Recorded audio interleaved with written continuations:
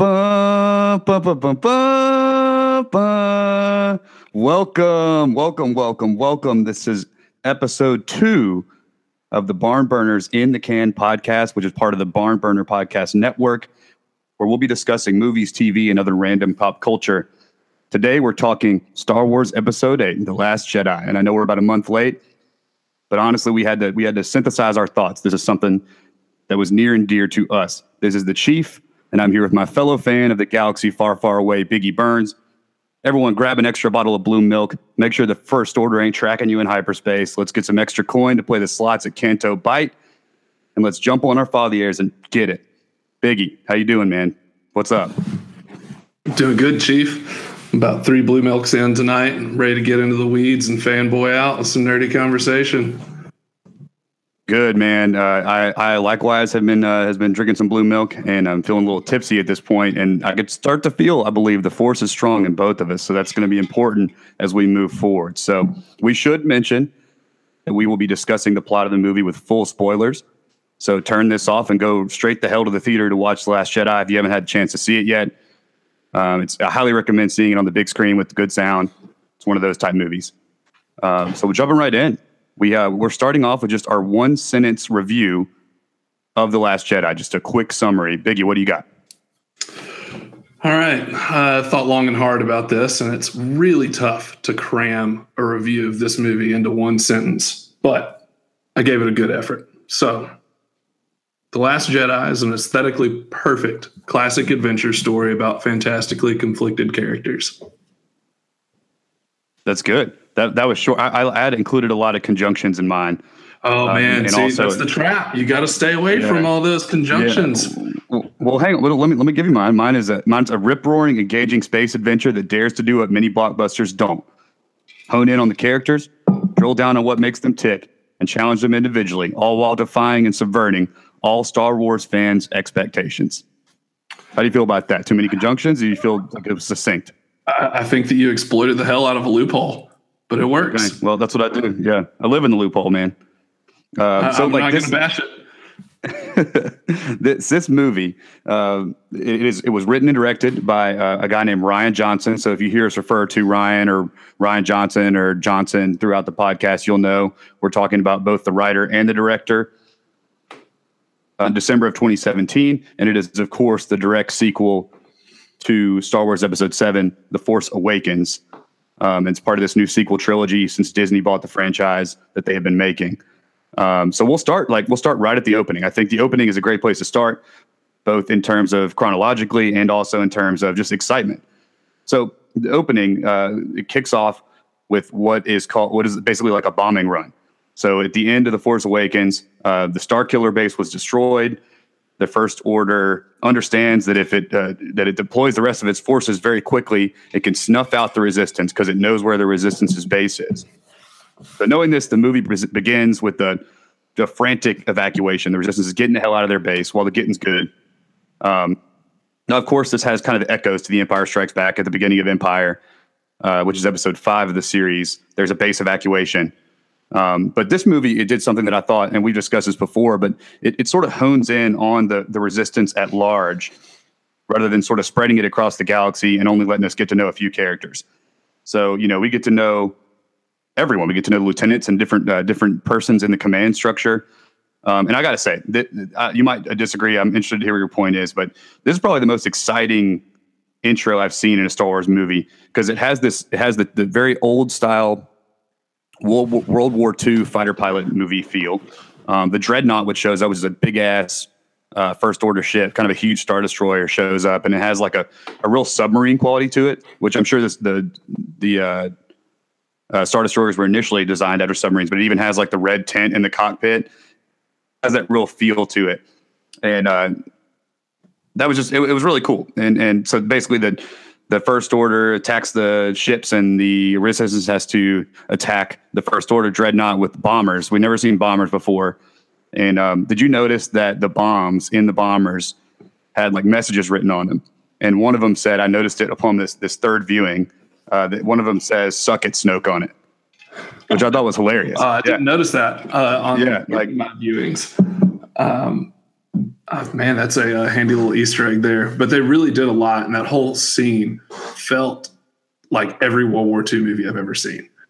Like the classics, mainly from like the 50s and 60s. You think of movies like 12 O'Clock High or maybe The Flying Tigers. I think that's the one I'm thinking of, John Wayne movie about fighter pilots in the Pacific. And very much had that feel, very much made you feel the stakes of everyone in these cockpits. And like you touched on a second ago, this movie does, I feel like, focus on ancillary characters in the Resistance a lot more than any of the prior Star Wars entries. You got a lot more lines coming from a random guy, working a console in a cruiser or something like that, or random starfighter pilots here and there. I guess with the exception being A New Hope, with all the dialogue that had to go on there in the climax. But no, this scene, far and away, in my opinion, the best Star Wars opener of any of the Star Wars movies so far. Yeah, you feel the stakes, like you mentioned too, with these people in the cockpit of the bombers, and the bombers feel very lived in and worn. And we're first introduced to a character named Paige Tico, who comes into play a little bit later. And spoiler, she does die in the opening scene, but she's the last bomber left. She's on this last bomber and has this like great shot of this one lone bomber kind of cruising forward towards the sweet spot of this dreadnought. And they're trying to bring it down, and she's the one last person alive, and she has to kick this ladder and then bring down the switch that opens up the gates for the bombs. And it's just you just met this character. I mean, you literally just meet her, and you're already like fully invested in her and what's going to happen to her. She doesn't even have a line, does she? I think she's silent the whole time, or maybe she calls to her friend one time. So she like screams some guy's name a couple of times, and that's all that she has. But you're totally invested in this character during the 4 minutes that she's on the screen. Right. If that. I mean, yeah. And I think there was also some cool sort of stuff we'd never seen before, is filmmaking type stuff, is like we see the sound cuts out a little bit, and all you hear is music, and you don't, it kind of goes a little bit slow motion when she's grabbing the button. And then it does that cool shot where it's like half her face laying on the platform there, and like it zooms in on her eye. And it's just, there's a lot of weird shots in this movie that are very un-Star Wars-y, but it works. Yeah. Unlike any other Star Wars movie, was just about to say the same thing. The cinematography doesn't feel familiar in the universe, but damn it was good. And I really enjoyed it. One of the things about this movie that really stands out to me is how good everything looks. The sets are beautiful. All the backdrops, all the shots. It's a pretty movie. Yeah, it definitely is. And so the end of the bombing run, they blow up the dreadnought, but at what cost is the idea. We get introduced to Poe Dameron, and his arc is he's this hotshot pilot. He's this asshole. He's like the guy in your fraternity that that would shotgun Peters by smashing them on his head, and would be the last one asleep at the end of the night. Would maybe bust a hole in the wall by getting in a fight. He's impulsive. He jumps to action. He doesn't care about thinking about what he's going to do. There's a great line. He's the same character that's been in 1,000 other military movies. He's Maverick from Top Gun. He's the hot-headed flyboy. Yeah, exactly. They make jokes left and right about flyboys in the original trilogy. Poe Dameron is who they're talking about. Get your head out of your cockpit is a great line from Leia to him, and I like that. I think that has so many implications beyond just what she meant literally. But and so he sort of he wanted to bring that dreadnought down. He brings the bombers in, and then he gets chastised by Leia, and because she realizes that it's not about bringing one dreadnought down. The fight is much larger than that, and losing their entire bombing squad is not worth it. It's not. What cost was that?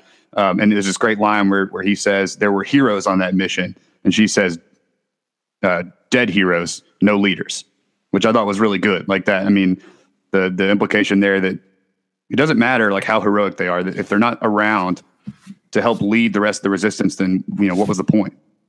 Well, and that line completely sets up his arc for the duration of the movie. There's heroes out there. but there's no leaders. Poe, you're a hero. Yeah, you went out there and you did exactly what you wanted to do. And it was heroic and it was valiant and it was exciting and it was fun to watch and we all loved it. But everybody died and you didn't see the bigger picture. So learn how to be a leader. And then the rest of the movie is Poe trying to learn how to be this leader and how to fill the roles or the gaps that end up coming into place throughout the rest of the film. It's hard, it's hard to live up to your mentor's high expectations of you, but Leia certainly has those. She sort of has like a motherly feel towards them too that I thought was really cool. So go ahead. So before we get into too many of these subplots and the different character storylines and anything, what are some overarching themes that you think this movie had? Yeah, I think the overarching theme of the entire movie is kill the past.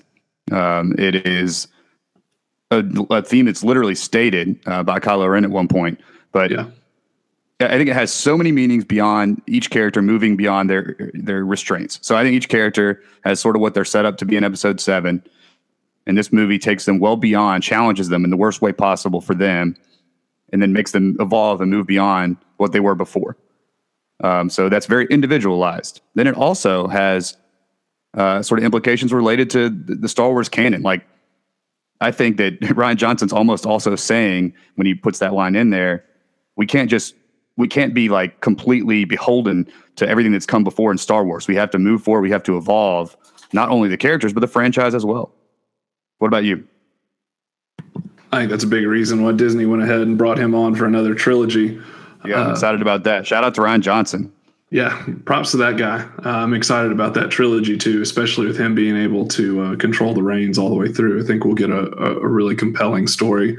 But for me, the single biggest theme in this movie is failure. Every major character in throughout the movie fails in a big way in this movie. It's another, and like Empire and Attack of the Clones as well. This is a common theme in all the middle chapters of the Star Wars trilogies. Right, is failure. Anakin fails in Attack of the Clones. He gives in and starts to go down the dark side. He doesn't listen to his mentor or anything like that. He completely sets himself up, and his fate is sealed in Episode 2. And in Empire, it's one of the most bleak movies of the entire series, especially the ending.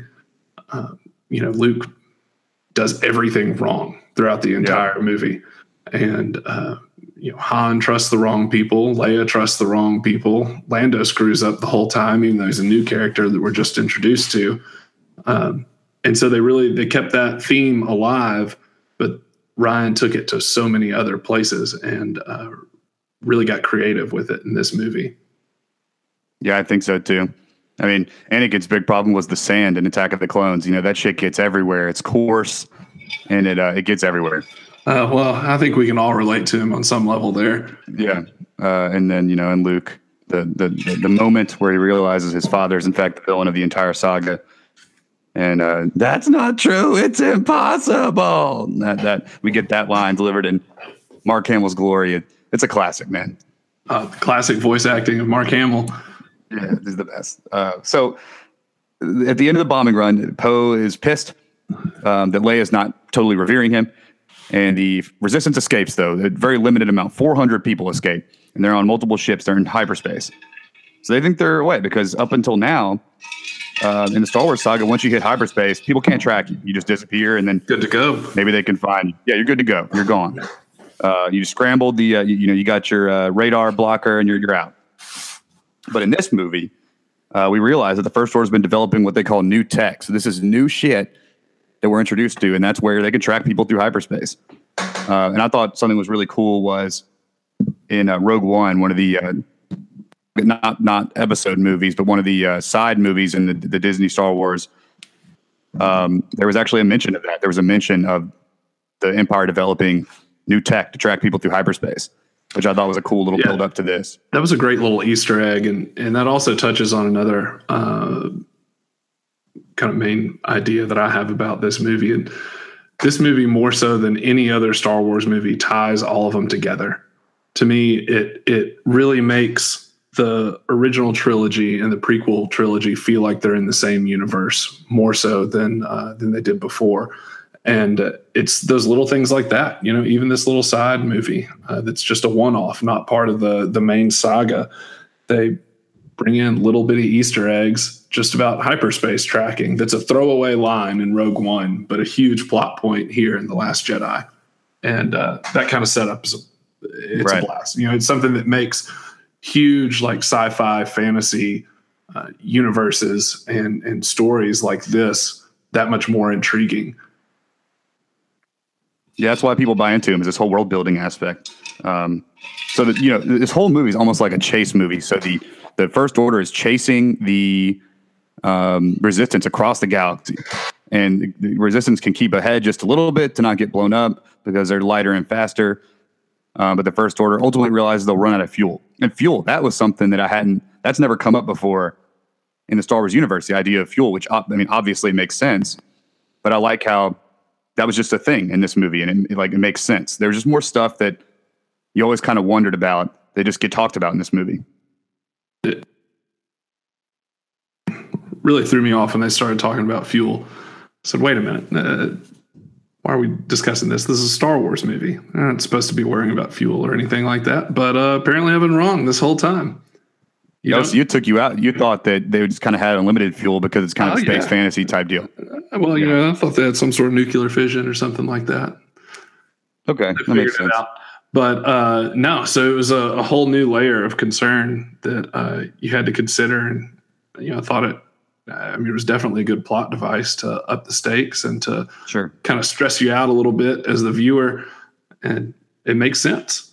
It's one of the great things about the Star Wars movies, and especially the original trilogy as opposed to the prequel trilogy, is that they feel real and relatable.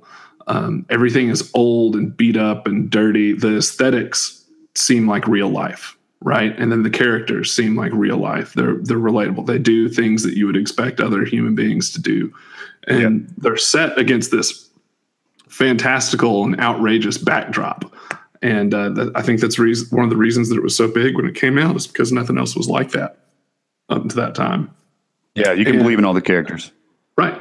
But and I think that the aesthetics and the real world concerns like that are part of what helps you believe in the characters.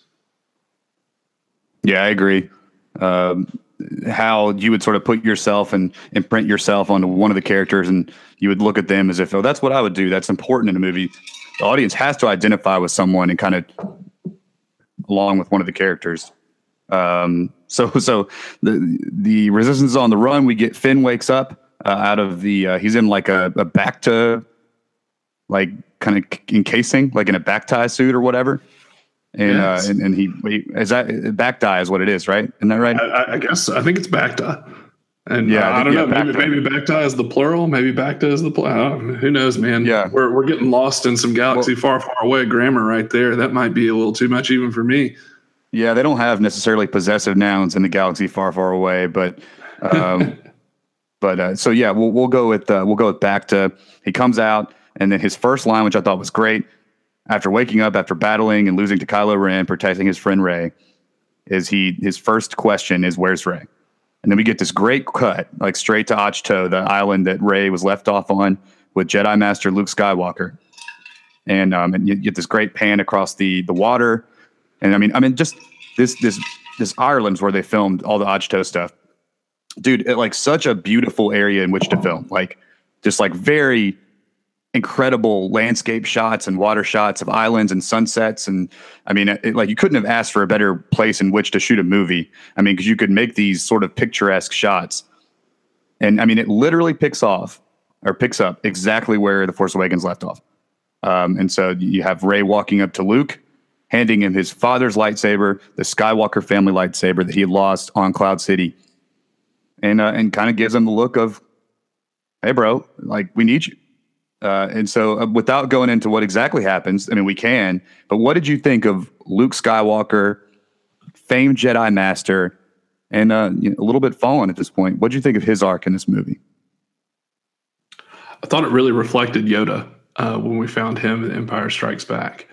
And, it's not what I wanted necessarily, but it made sense, and it was well executed. They did well, and I ended up liking it nonetheless, even though I didn't get what I wanted out of Luke's character and out of Luke's story arc. It was really compelling and probably the best part of the movie for me. The Last Jedi is all about the Jedi characters. The other subplots, you can kind of take them or leave them, and you can change them, and you still have the same movie. But you really can't get rid of the relationships between Rey and Luke and Rey and Kylo. Those are the central or the center of this movie. Yeah, and the beating heart of it for sure. Yeah, without a doubt. And Mark Hamill was incredible. I mean, he really delivered on this. Watching it a couple more times, it just kind of makes me sad that the guy got so typecast and we missed out on his acting ability for so long. I know. And if you know anything about Hamill and just in when he's doing interviews and shit, he's like the goofiest dude ever. Like he's like a crazy ass grandpa that's just kind of loony and has like dad humor. And so to see him turn in this role of like a broken man, a man with a lot of years of tragedy that have just taken its toll on his soul was great. And I mean, I didn't know what to expect, but I was shocked at how good he was. I don't shocked maybe is too strong of a word, but he was great. I mean, it was a great role. He did. It was a great role. Good writing. The opening scene when it comes in with him on that island, and just the look that he delivers, and then he's sitting there, and you can tell that he's totally perplexed and he's confused and he's trying to think all this through, and then all of a sudden he's like, "Well, all right, thought it through. Time to go."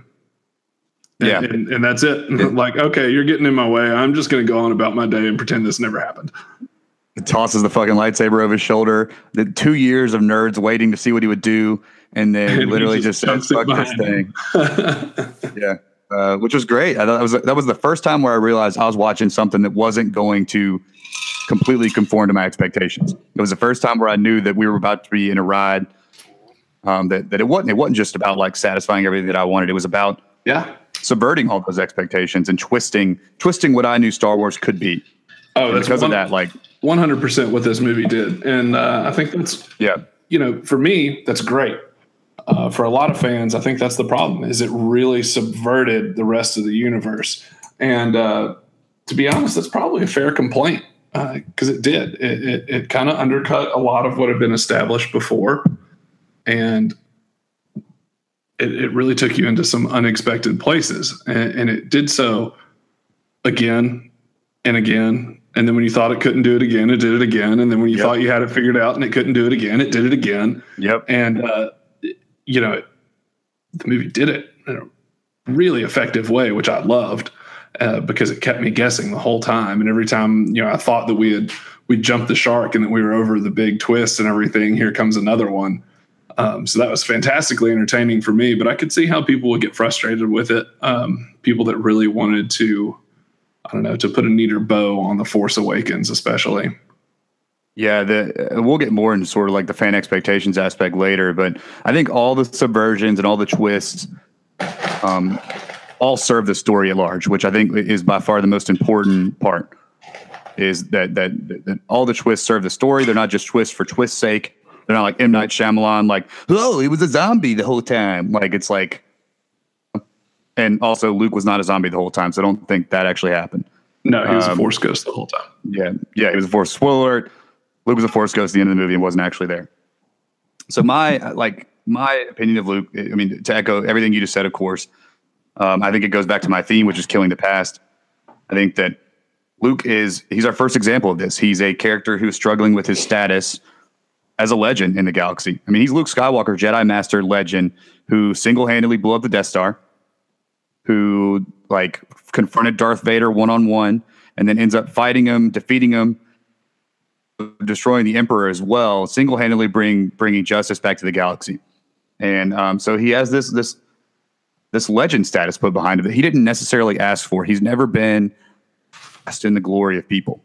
He's a pretty humble dude. He grew up a farmer on a damn moisture farm. Like he's he's more like Sergeant York than he is like Anakin Skywalker. I mean, again, Anakin. But yeah, he's a humble dude, and like one thing I love on multiple viewings. Every time he uses the word legend, it's like a bad word coming out of his mouth. He's like, disgusted that he's saying it. He is, and he hates it, and he never wanted it. There's a lot of discussion, kind of about Luke like not being quote unquote a badass in the movie, but I think he does like what's perhaps like the most badass thing in Star Wars history by appearing as a force projection at the end of the movie. Like taking that AT-AT fire, or wiping his shoulder off, like bitch, and then just stunting on the whole force. One of the great scenes, really throwing some attitude in there, and it was very Mark Hamill, just channeling his own goofy dad humor and everything. It was wonderful. It was, and so he's single-handedly the character galvanizes the galaxy. I mean, everyone that saw that, and the implications of the movie are that it spreads across the galaxy like wildfire. The tail of it. Thought that he really did that. Thought that he took all that fire and survived, and then saw what he did. So then they even have little action figures of him, like little homemade action figures. So ironically, in rejecting the legend status, he finally realizes that he needs to embrace it, and that what the galaxy needs is this otherworldly folk hero. That's what the galaxy needs. It doesn't need a hermit on an island. It doesn't need him to train 10 Jedi. It needs him to be that hero that he's always been in the lore. And so he takes his proper mantle, and he becomes that legend. And single-handedly, you hear a lot the phrase, he'll be the spark to light the fire that'll burn the First Order down. And I think that's exactly what he did. So it was a very satisfying and cathartic moment for Luke. There's a setup for this force projection thing earlier in the movie, too. And we'll get more into this, too. Kylo and Rey have these force time, what have been coined as force time, which I love. Sessions. I hadn't seen that yet. That's pretty good. Yeah, so we'll be referring to those as that. Just a little 7 minutes in force time. Little 7 minutes in force time, you know. And so Kylo mentions to Rey when they initially make that connection, he says, "You can't be doing this. The effort would kill you." Says that like at the very beginning.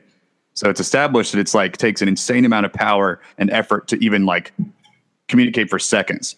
So Luke does it for like 10, 15 minutes, and so like he becomes one with the Force. He is finally peaceful. He's cathartic, and he disappears. And he finally embraces his destiny.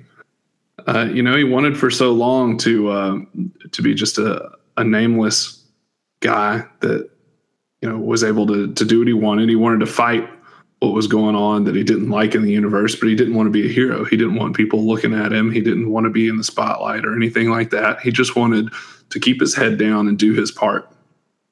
And there's this great, go ahead. Yeah. And this movie was about him finally realizing that that's not what he was there for, that he needed to embrace this legend, that he needed to go ahead and steer into it and make a difference and come out and really use the intangibles about his story that he never wanted and make them matter.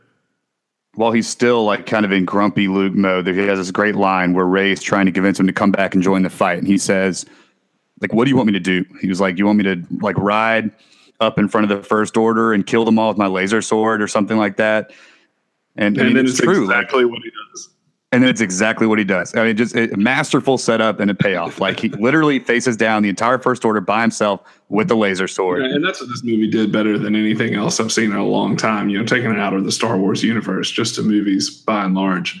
So many setups and payoffs in this movie, and it even turned a bunch of setups in the last installment from The Force Awakens into a setup that they weren't supposed to be in The Force Awakens, but Rian Johnson turned him into one, and then he gave us the payoff.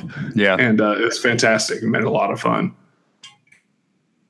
So, yeah, I mean, I get why I get why Luke wasn't a lot of people's Luke. I get why, Mark Hamill famously discussed how this wasn't his Luke Skywalker and how this wouldn't be, necessarily the character that he would have seen. But, I mean, if you take what Rian Johnson was given, like, I just don't see an alternative way to do this character. I think that, like, that's where he needed to be mentally. And I thought it was. This is what. Yeah, honestly, what other? All right, we'll let you finish that, and then I'll put in mine. This is what I hoped had happened. I wanted to see a different Luke. I wanted to see a Luke that was broken, not just like a happy mentor like Obi-Wan, or, just any other mentor where they find the mentor and like they're ready to go and the mentor's happy and boom, like all of a sudden they're fighting a good fight again. Like I wanted some drama. I wanted some conflict. And I knew Luke was going to be in a bad place, having like failed again, having like given his nephew to train and then failed. And you find more out about that, but to fail his nephew and then to have all of his students killed again. I mean, he is in a very dark place. He's in just absolute failure to the point where he's given up religion. If the Jedi are a religion of the Force, he says the Jedi need to die. Like this ain't totally working. Cut himself off from the Force for years. We can assume he's basically the equivalent of an atheist. Like a dude whose wife dies of cancer and he swears off God and becomes an atheist. More like a Catholic bishop whose wife dies. Well, I wouldn't have a wife, but you get the comparison. Sure, yeah, like a huge leader in that religion. Exactly. Then sort of swears himself off. And you bring that up too, and like he's cuts himself off from the Force. So a lot of people wonder why he didn't come riding in to save Han. That's why he didn't know what was happening, and in fact, he learns in the movie when he figures out that Rey and Chewie flew the Millennium Falcon to the island. It's just one of the most understated and powerful scenes in the movie. They almost slipped it in there because it flowed very much like a normal conversation, but it was extremely powerful when Luke delivered that line. He just looks at Chewie and says, "Where's Han?" He kind of stops mid-thought. He was going somewhere else with it, and then he realized, wait a minute, something's wrong. Why are you here? Why is that ship here? And why is he not here? Exactly. And I like how you don't see. I mean, it would have been pointless to see a scene where Rey tells him the story of what happened because we already saw what happened. So then the next cut, we get back to him already having heard. He's literally laying down on a rock, like emotionally wrecked from what he just heard, like basically like leaning down. Luke is, and he says, "What do you want me to do? Like I came here to die. Go away. Like I mean, you're not helping me. You're only hurting me." No, so this isn't what I wanted to see from Luke's storyline. I could appreciate him, being in kind of a dark place, and I expected that, and I was thinking that that's where it was going to go, but I was hoping that he had retreated somewhere to find a problem or to find a solution to the problem, right? Mm-hmm. Not just that he was, he was trying to hide or cut himself off like he was, but when you think about it more, like how else are you going to explain it? With his connection to Leia, we see in this movie that he can reach out and form a connection with her across the universe or the galaxy. And, without that, there's no way to explain why he didn't show up to save Han in the last movie, because he would have. He's not the guy to abandon his friends. That was always the flaw. And I think that's why Hamill had such a hard time with the character, is because he saw it as, he was abandoning his friends. Yeah, Luke's never been a coward. Like, and he's never been a coward. No, he's not a coward, and he cares about his friends above all else. That was right. The whole source of his failure, was that he cared about his friends. And in Empire, that's what led to him being defeated and to so much pain and everything for him and for everybody else involved. But there wasn't really another way to take that character. And so, he's not a coward still. He's just decided that this is for the greater good, that he's protecting his friends by cutting himself off, by hiding, by trying to kill this religion. There's honestly, there's a really ridiculous comparison that you can make to Luke's decision-making and to gun control that I will try and avoid getting into. But oh God, yeah. Because because of the just inherent political aspect of it. But he's a guy that just tries to get rid of it. He's like a devout pacifist, thinks that he can stop war and everything just by not fighting. And unfortunately, he has to learn that that's not the case. So he's got to do a little bit of something. Got to take some action. As Walter from The Big Lebowski would say, pacifism is just no way to handle your shit. That's a big problem. So let's move on to, I think we talked Luke's arc pretty good. And of course, Luke will come more into play as we discuss the rest of the movie. Let's move on to Snoke, Supreme Leader Snoke. and Kylo Ren's relationship post Force Awakens. So where we left off, Kylo Ren had battled Finn and Rey in a forest on Starkiller Base, and he'd beaten the shit out of Finn, slice him up the spine, which would really fucking hurt. And then it's like crazy injury. And then he fights Rey. Of course, he's injured at the time. Kylo had been shot by Chewie's bowcaster, so he's kind of hurting, not necessarily at his full strength. And so Rey fights him. Rey's powerful in the Force, and she fights him and defeats him. Cuts him across the face to give him a scar that can only remind him of his first real failure on the battlefield, like a tangible reminder. So in the Last Jedi, we find him kind of licking his wounds, crawling back to Supreme Leader Snoke, his mentor, his current father figure. And the relationship is at this point a little awkward. It's like if you let your coach down, and he says, "I'm not mad, son. I'm just disappointed." And that's that's the toughest thing you can hear as an adolescent still trying to grow into your own, like trying to figure out who the fuck you are, you know? Kylo Ren, between The Force Awakens and The Last Jedi, and all 10 minutes that it seems have elapsed between those two movies. It probably is. It's probably a couple hours, literally. Right. So really more his progress here in The Last Jedi. He's like a disgruntled employee. Or he's Tom Brady, but Bill Belichick is like, what, Tom, you really lost us that game. You totally blew this. You threw an interception. How dare you? You're the worst Belichick would do that ever too. In the history of quarterbacks. I can't believe you threw that bullshit interception. You're a piece of shit. Get on the bench. Belichick would fuck Brady's wife after that, probably. Yeah, and that's what Snoke did. Kylo apparently had some more balls than Brady does, though.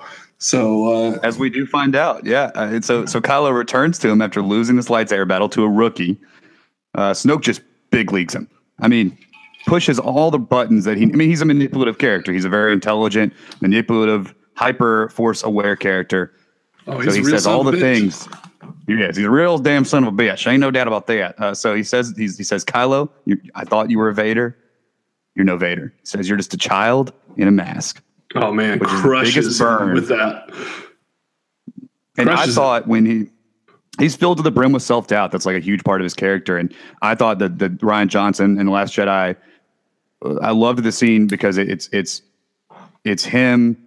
He removes the mask, and we get to see Adam Driver's expressive ass face. And Adam Driver acts like a lot with his eyes, and there's a lot of extreme close-ups of Adam Driver in this movie.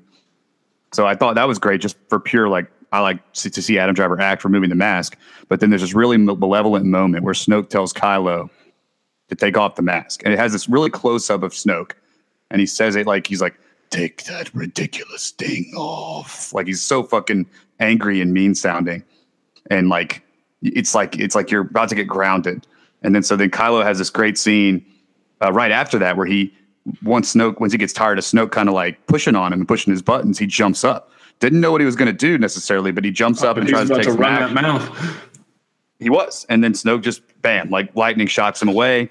Kylo realizes that's not the way. If indeed his plan started at that point, Kylo immediately realizes that that's not how it needs to go. A full frontal assault is not the manner in which to do things. No, he's going to get wrecked. He gets on the elevator after this confrontation. And again, there's this incredible close-up of Adam Driver, like right into his eyes. And he looks down at the mask, and he realizes this mask has been the one thing that's kept him from evolving. He realizes that he needs to kill the past. And that is stop being a damn Vader disciple, stop totally focusing on everything that Vader was, and become something that Vader wasn't. And that was not a bitch or the Emperor. That was to evolve beyond a lapdog.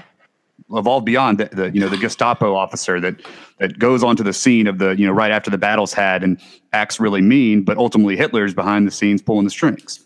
Be something more than just an enforcer. Exactly. And so he looks at the mask and of course it's been established how like volatile he is. And he has this incredible scene like on the elevator where he just like smashes the mask like with brute force.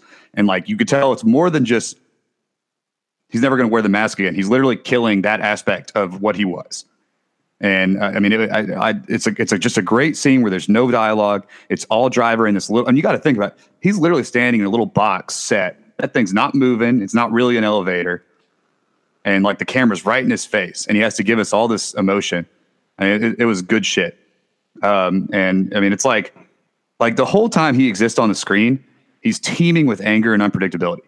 I mean, like he looks at all times like he fucked up and missed someone with his energy sword on Halo, and then he misses a swipe, and then someone sticks him with a sticky grenade right then, and then he just bam, gone. Like you think you snuck up on someone, and you know the feeling. Everyone knows, and then the motherfucker squatting on you. They're right there in your sights. You got the fucking energy sword, but no, you got the energy sword. Sandbagging sons of bitches. Yeah, he looks like that. He looks just so pissed. What did you think of? What else did you think about Snoke and Kylo's relationship post Force Awakens? Before we get into the big confrontation.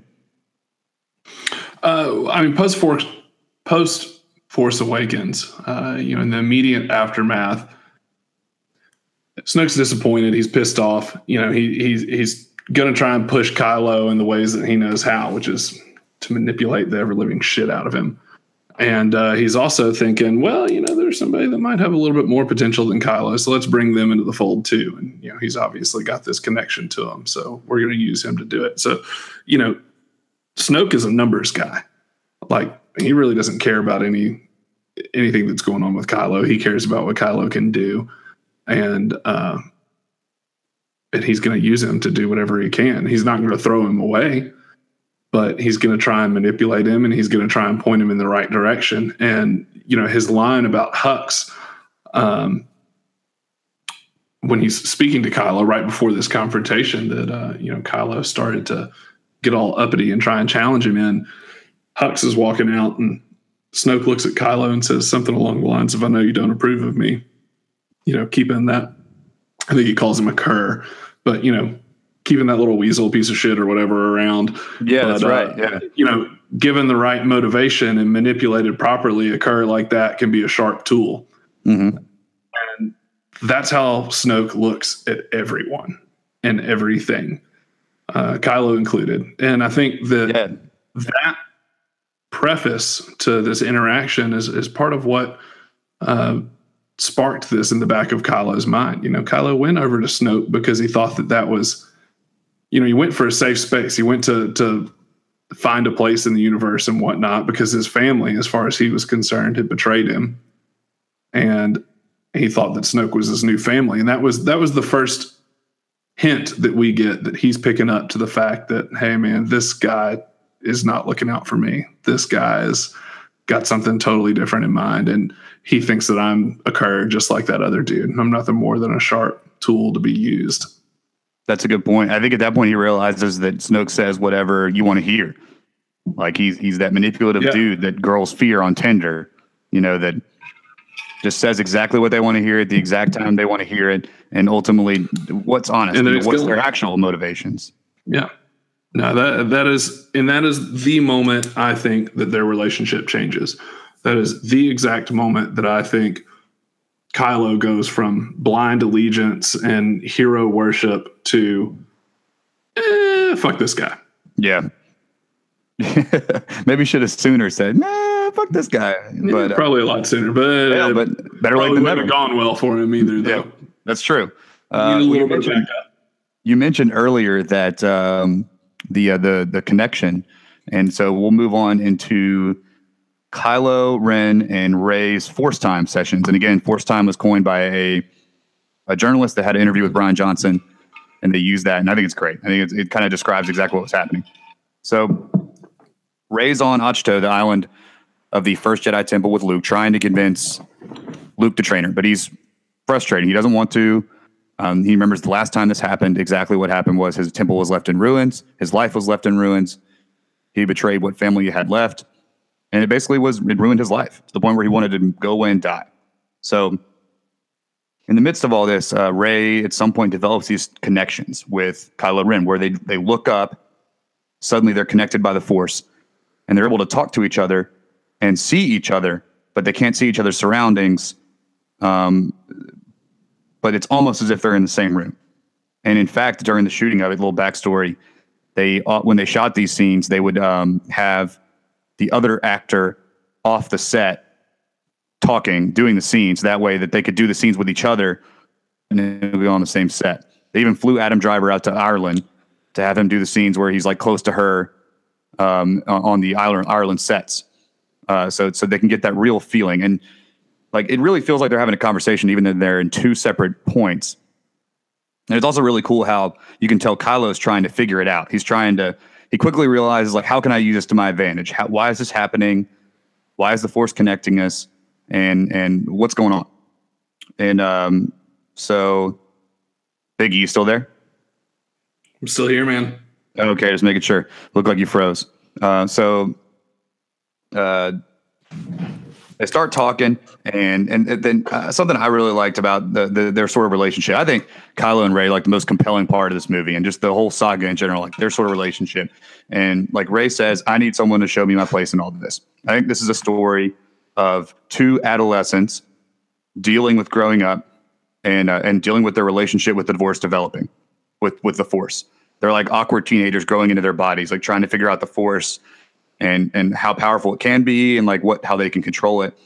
And there's some weird like sexual tones too between Kylo and Rey that, I mean, it works. Like they have a real chemistry between them. It really works. It's part of the most entertaining thing to me about Rey's character is she's got this super rough upbringing. So in one sense, you know, she immediately walks into the Millennium Falcon and the Force Awakens, and she knows how to fix everything. She knows what's going on. And she's kind of rough and tumble. You know, she kicked the shit out of these two dudes in that little village with her, you know, stick because they were trying to steal BB-8 and everything. Yeah. But at the same time, you know, she's like this formidable person, but there are always little clips, and they never focus too much on it. But there are these little clips that show her sense of propriety and of innocence that I think make her an extremely compelling character. So in The Last Jedi, the two scenes I can think of are, you know, when she sees in Force Time, she comes in and Kylo has his shirt off. You know, he's been training or something like that. And, you know, she's immediately uncomfortable and like averting her eyes just because this guy has his shirt off, and, you know, she wants to look away and she wants him to put on a towel or something like that. You know, please put your cape back on. And another scene, have driver's pecs, dude. That guy's yoked. Oh yeah, dude got swole between these last couple of movies. Swole. But the other scene was when it's raining on Ahch-To. And she's sitting underneath the Millennium Falcon, and she's just got this giddy smile on her face, and she's reaching out from under it to feel rain because Rey has never felt rain before. Right. That was a great little touch. And I think the movie's full of that. Is these characters feel lived in and real. Yeah. And those little scenes like that are what makes this movie fantastic. And really what makes most of the Star Wars movies so realistic with such an outlandish setting. But initially, Kylo and Rey rejects him. I mean, think about their last fight. I mean, she hates this guy. This guy represents evil to her.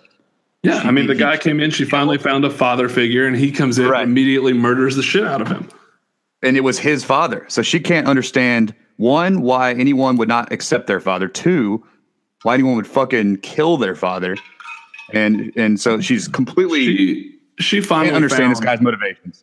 Yeah, she finally found the one thing that she wanted most in the world.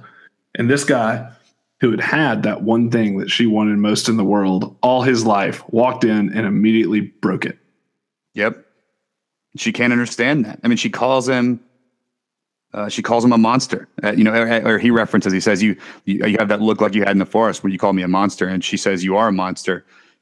And he like walks forward and he says, yes, I am. It's this very intense scene where like he embraces that title. Kylo, I still think like every point in this movie, even towards the end, I still think he's like questioning exactly what he wants to be. I think he's still trying to be that really, really rebellious teenager that's just doing all the things he thinks are evil just to be evil, just to like, kind of like, well, you ain't seen nothing yet. Like, wait till I do this. Well, and so I think. And in a way, it's kind of understandable. You know, he tried to be good and it let him down. You know, in his mind and from his perspective, he went to his uncle, this like, you know, the most famous person in the galaxy. Like the most famous person in the most good person in the galaxy too. Right. He's like going and hanging out with the Pope. So he goes to live with like the Dalai Pope. Lama. The combination of the Pope and the Dalai Lama. The Dalai Lama, and he trained under him and stuff. And then he wakes up in the middle of the night one night, and the freaking Dalai Lama is trying to murder him. Well, let's go. Let's talk that then. To talk about those three scenes, and talk about sort of the influences that come into play there. Number one, I think it was fantastic the way they did it. I loved the different perspectives, and then finally we think we get a perspective that at least is close to the truth. We assume that it's what really happened, and it's this horrible, gross miscommunication that failings on Luke's part, and a little bit of cause for those failings on Kylo's part, or at that time Ben. But the way that they played it out, and I think that those three scenes, along with the Force time, were two of the plot devices used in this movie that I really loved, that I don't see very often. I think they've been done before, but they're not exactly common, and they were used really well in this movie, and I really enjoyed them. I loved those scenes of Rey and Kylo sitting there talking on the phone in their beds at night while their parents are sleeping in the next room and whatnot. Little do they know that somebody's parents listening in the whole time, trying to egg all this on and manipulate it. And then, you have a story, one huge event that totally changed the course of the galaxy and, made Kylo Ren into what he is. And you're getting multiple aspects of it. You're learning that it's not completely black and white, and something that Star Wars has always been is good versus evil, and you're either good or you're evil. There's not much of an in between. It's hey, Darth Vader's bad guy right now, or he's a good guy, and it took him about a minute to go from bad guy to good guy in Return of the Jedi. Yeah, it did. And so there's not a whole lot of gray area. But Rey and Kylo Ren demonstrate a lot of gray area in this movie, and it was good to see.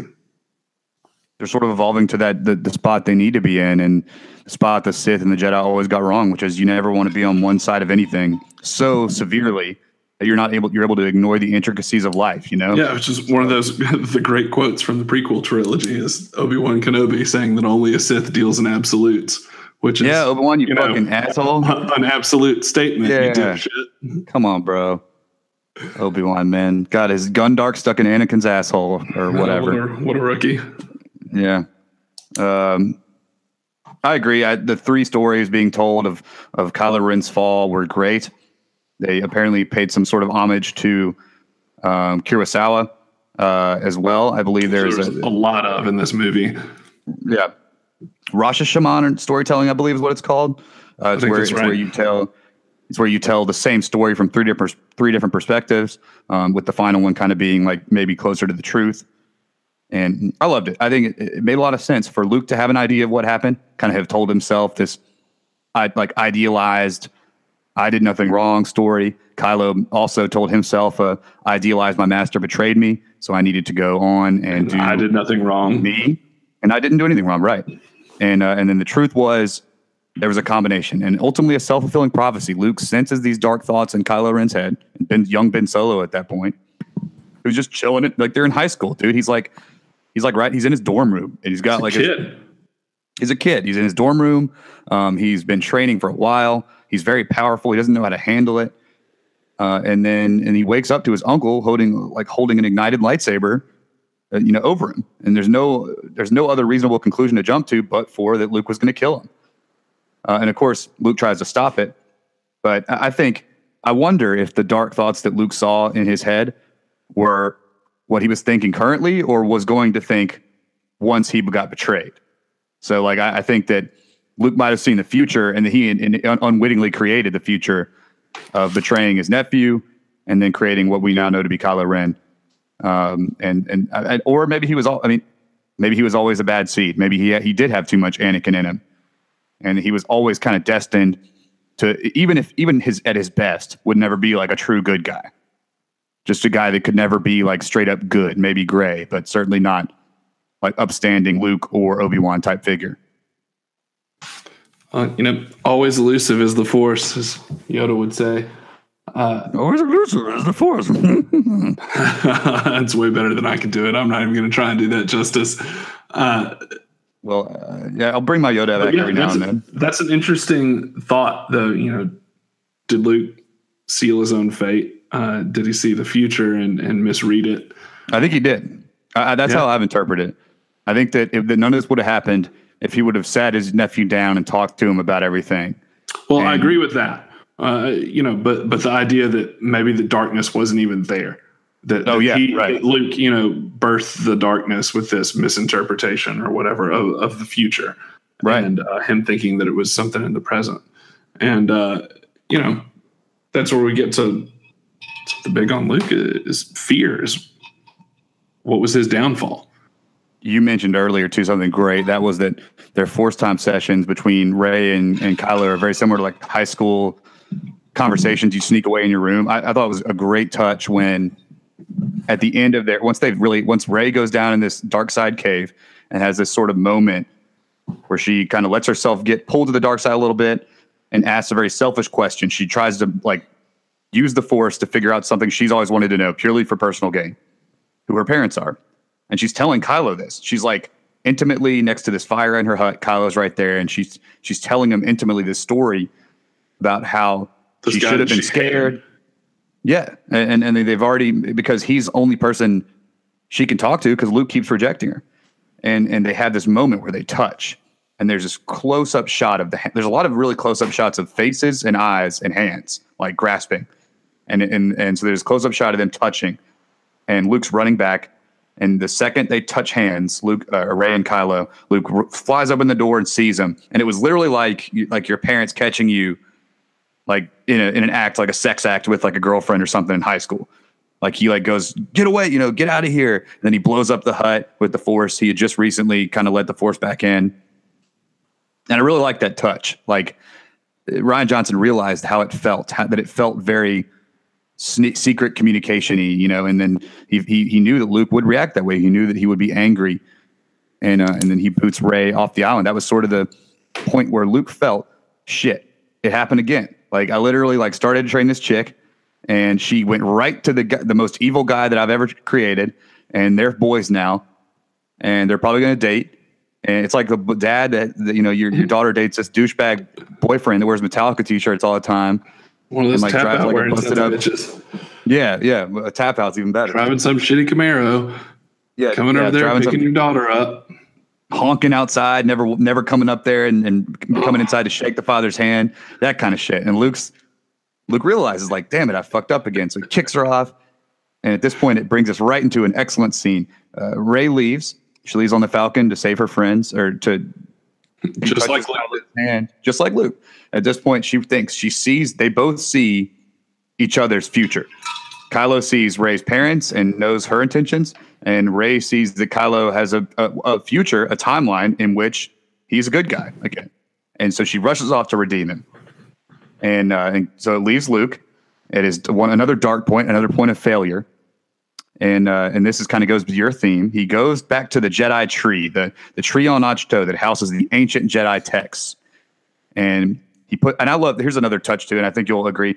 He has his Jedi robes, and he only puts them on for like ceremonial occasions. I thought that was really cool. Like he senses Rey. Well, I guess he doesn't sense Rey, but he sees the Falcon. I kind of want to know why he was wearing. I mean, is that why he was wearing them in the opening scene, or was he just was it Sunday, so he's dressing up a little bit? I don't know. Yeah, he was in his Sunday best, So he's gonna go to he's gonna go eat nukes after this meeting with Rey and enjoy nice time. Yeah, for sure. So I interpreted it like you saw the Falcon. If he's really gonna splurge. Get a little croissant in your salad there. Luke's a worldly guy. He eats a lot of things besides that green fucking milk and all the fish he kills. And all those harpoon fish. Yeah, man. Guy's still an athlete, man. He pole vaults over to the and I love that Rey's like, wait, be careful, and he's like, he has this smile on his face, like that young little girl. I got this. Yeah. I love that. Like it was such a character moment that it wasn't part of the main plot, but it was like, hey, this is still Luke. This is still the guy that would totally bullseye Womp Rats. Yeah. In One of those Baker's things Canyon. that make you believe the characters. It's all in the tiny details like that make a character believable. Right. So the way, and we'll get back into the Force Tree scene in a second, but the way I interpret it was she saw the Falcon. Luke saw the Falcon land, changes into his dress robes to receive whoever it was. And then you see immediately in The Force Awakens, after he like throws the lightsaber, in The Last Jedi, he goes back to his hut and folds them neatly. Like he takes them off, he folds them neatly and puts them in this like reserved corner of his hut and changes back into like his regular clothes. And so and then he puts the robes on again. Puts on, he's ready to go to work. Yeah, exactly. He puts exactly. He puts on his Dickies and his Built to Work brand. But, his Carhartt jacket. He definitely had Carhartt Jedi robes at that point. There's no doubt in my mind that Carhartt sponsored those robes. Oh, 100%, man. Is there a Bass Pro on the backside of Ahch-To, man? Because I could have sworn I saw him had a pontoon boat on the other side of that island there. It's possible. The real question is, whether he had Eric Church tuned up on his iPod while he was sitting in there in his hut. No doubt.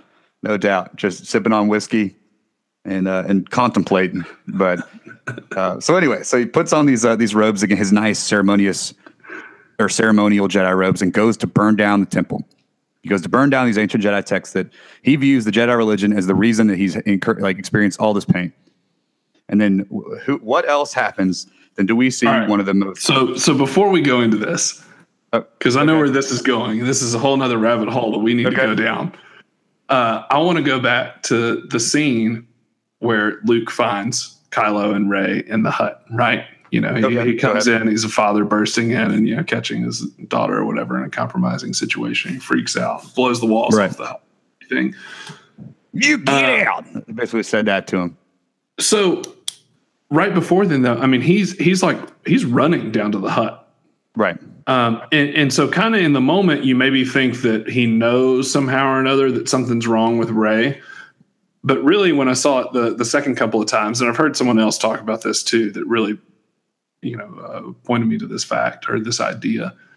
He didn't have any reason to believe anything's going wrong with Rey, but what he had just done, the scene before this that we had seen Luke in.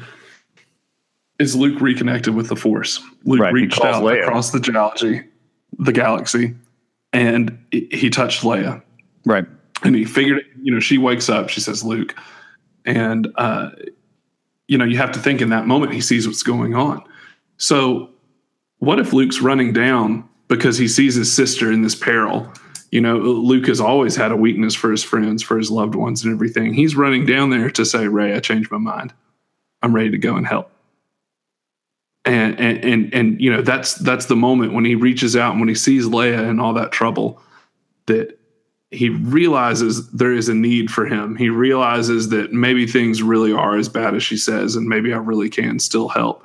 And so he runs down there, and then he sees that she's, for all he knows, in league with Kylo. Right. I mean, the worst possible thing that he could have seen, he saw. Like that's like the one thing that he didn't want her to fall prey to, which is exactly what his nephew did. And he already saw it paralleling that. That's a great point. He already saw her. She was very powerful innately with the Force. He even says, I've only felt power like this once before in Ben Solo. And then you can tell how scared he is. Another great, just little performance moment by him. Yeah, he looks at her and he says, I've felt that once before in Ben Solo. And he says, we're not going to do this again. He's like, scare me enough then, or it didn't scare me enough then, but it does now. That it does now. And he just turns around and you could tell he's again, regretting training her. I mean, he looked like a frightened animal in that scene too. He did. It's incredible acting. It was. And he's not getting enough credit. I mean, a lot of people have said he was great, but you and I at least give him the props that Hamill deserves. It was great.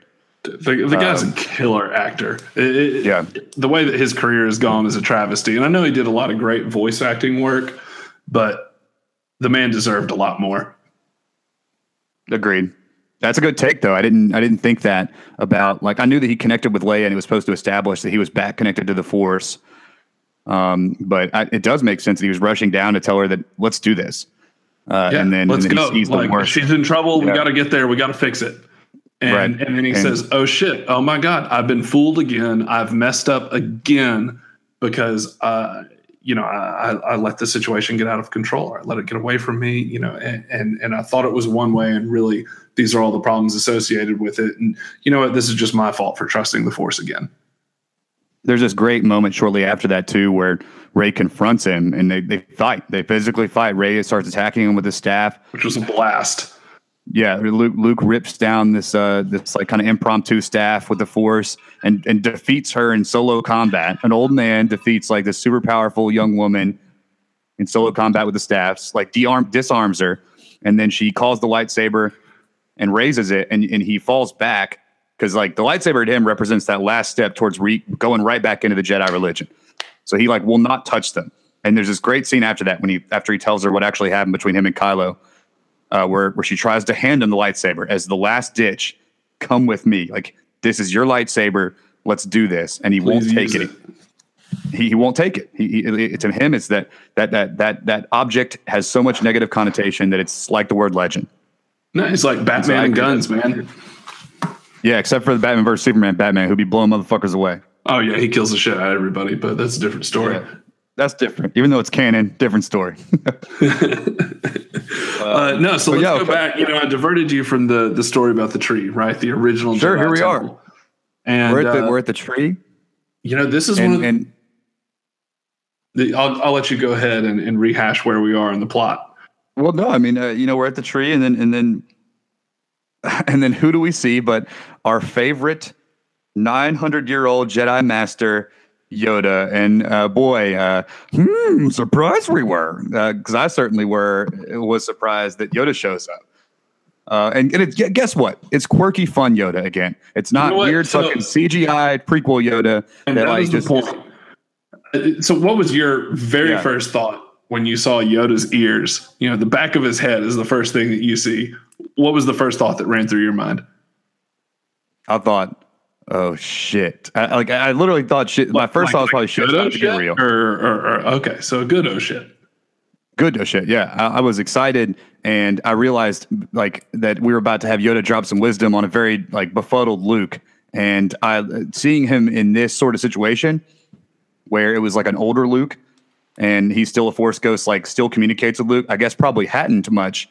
Once Luke cut himself off from the Force, he probably hadn't talked to Yoda in years. Yeah, well, like, that's an interesting question to ask all of the people that keep the canon and everything like that is, can non-Force users communicate with Force ghosts? Is it the Force ghost doing all the forcing, or is it, the living, in the material plane being doing a little bit of the forcing that allows them to communicate?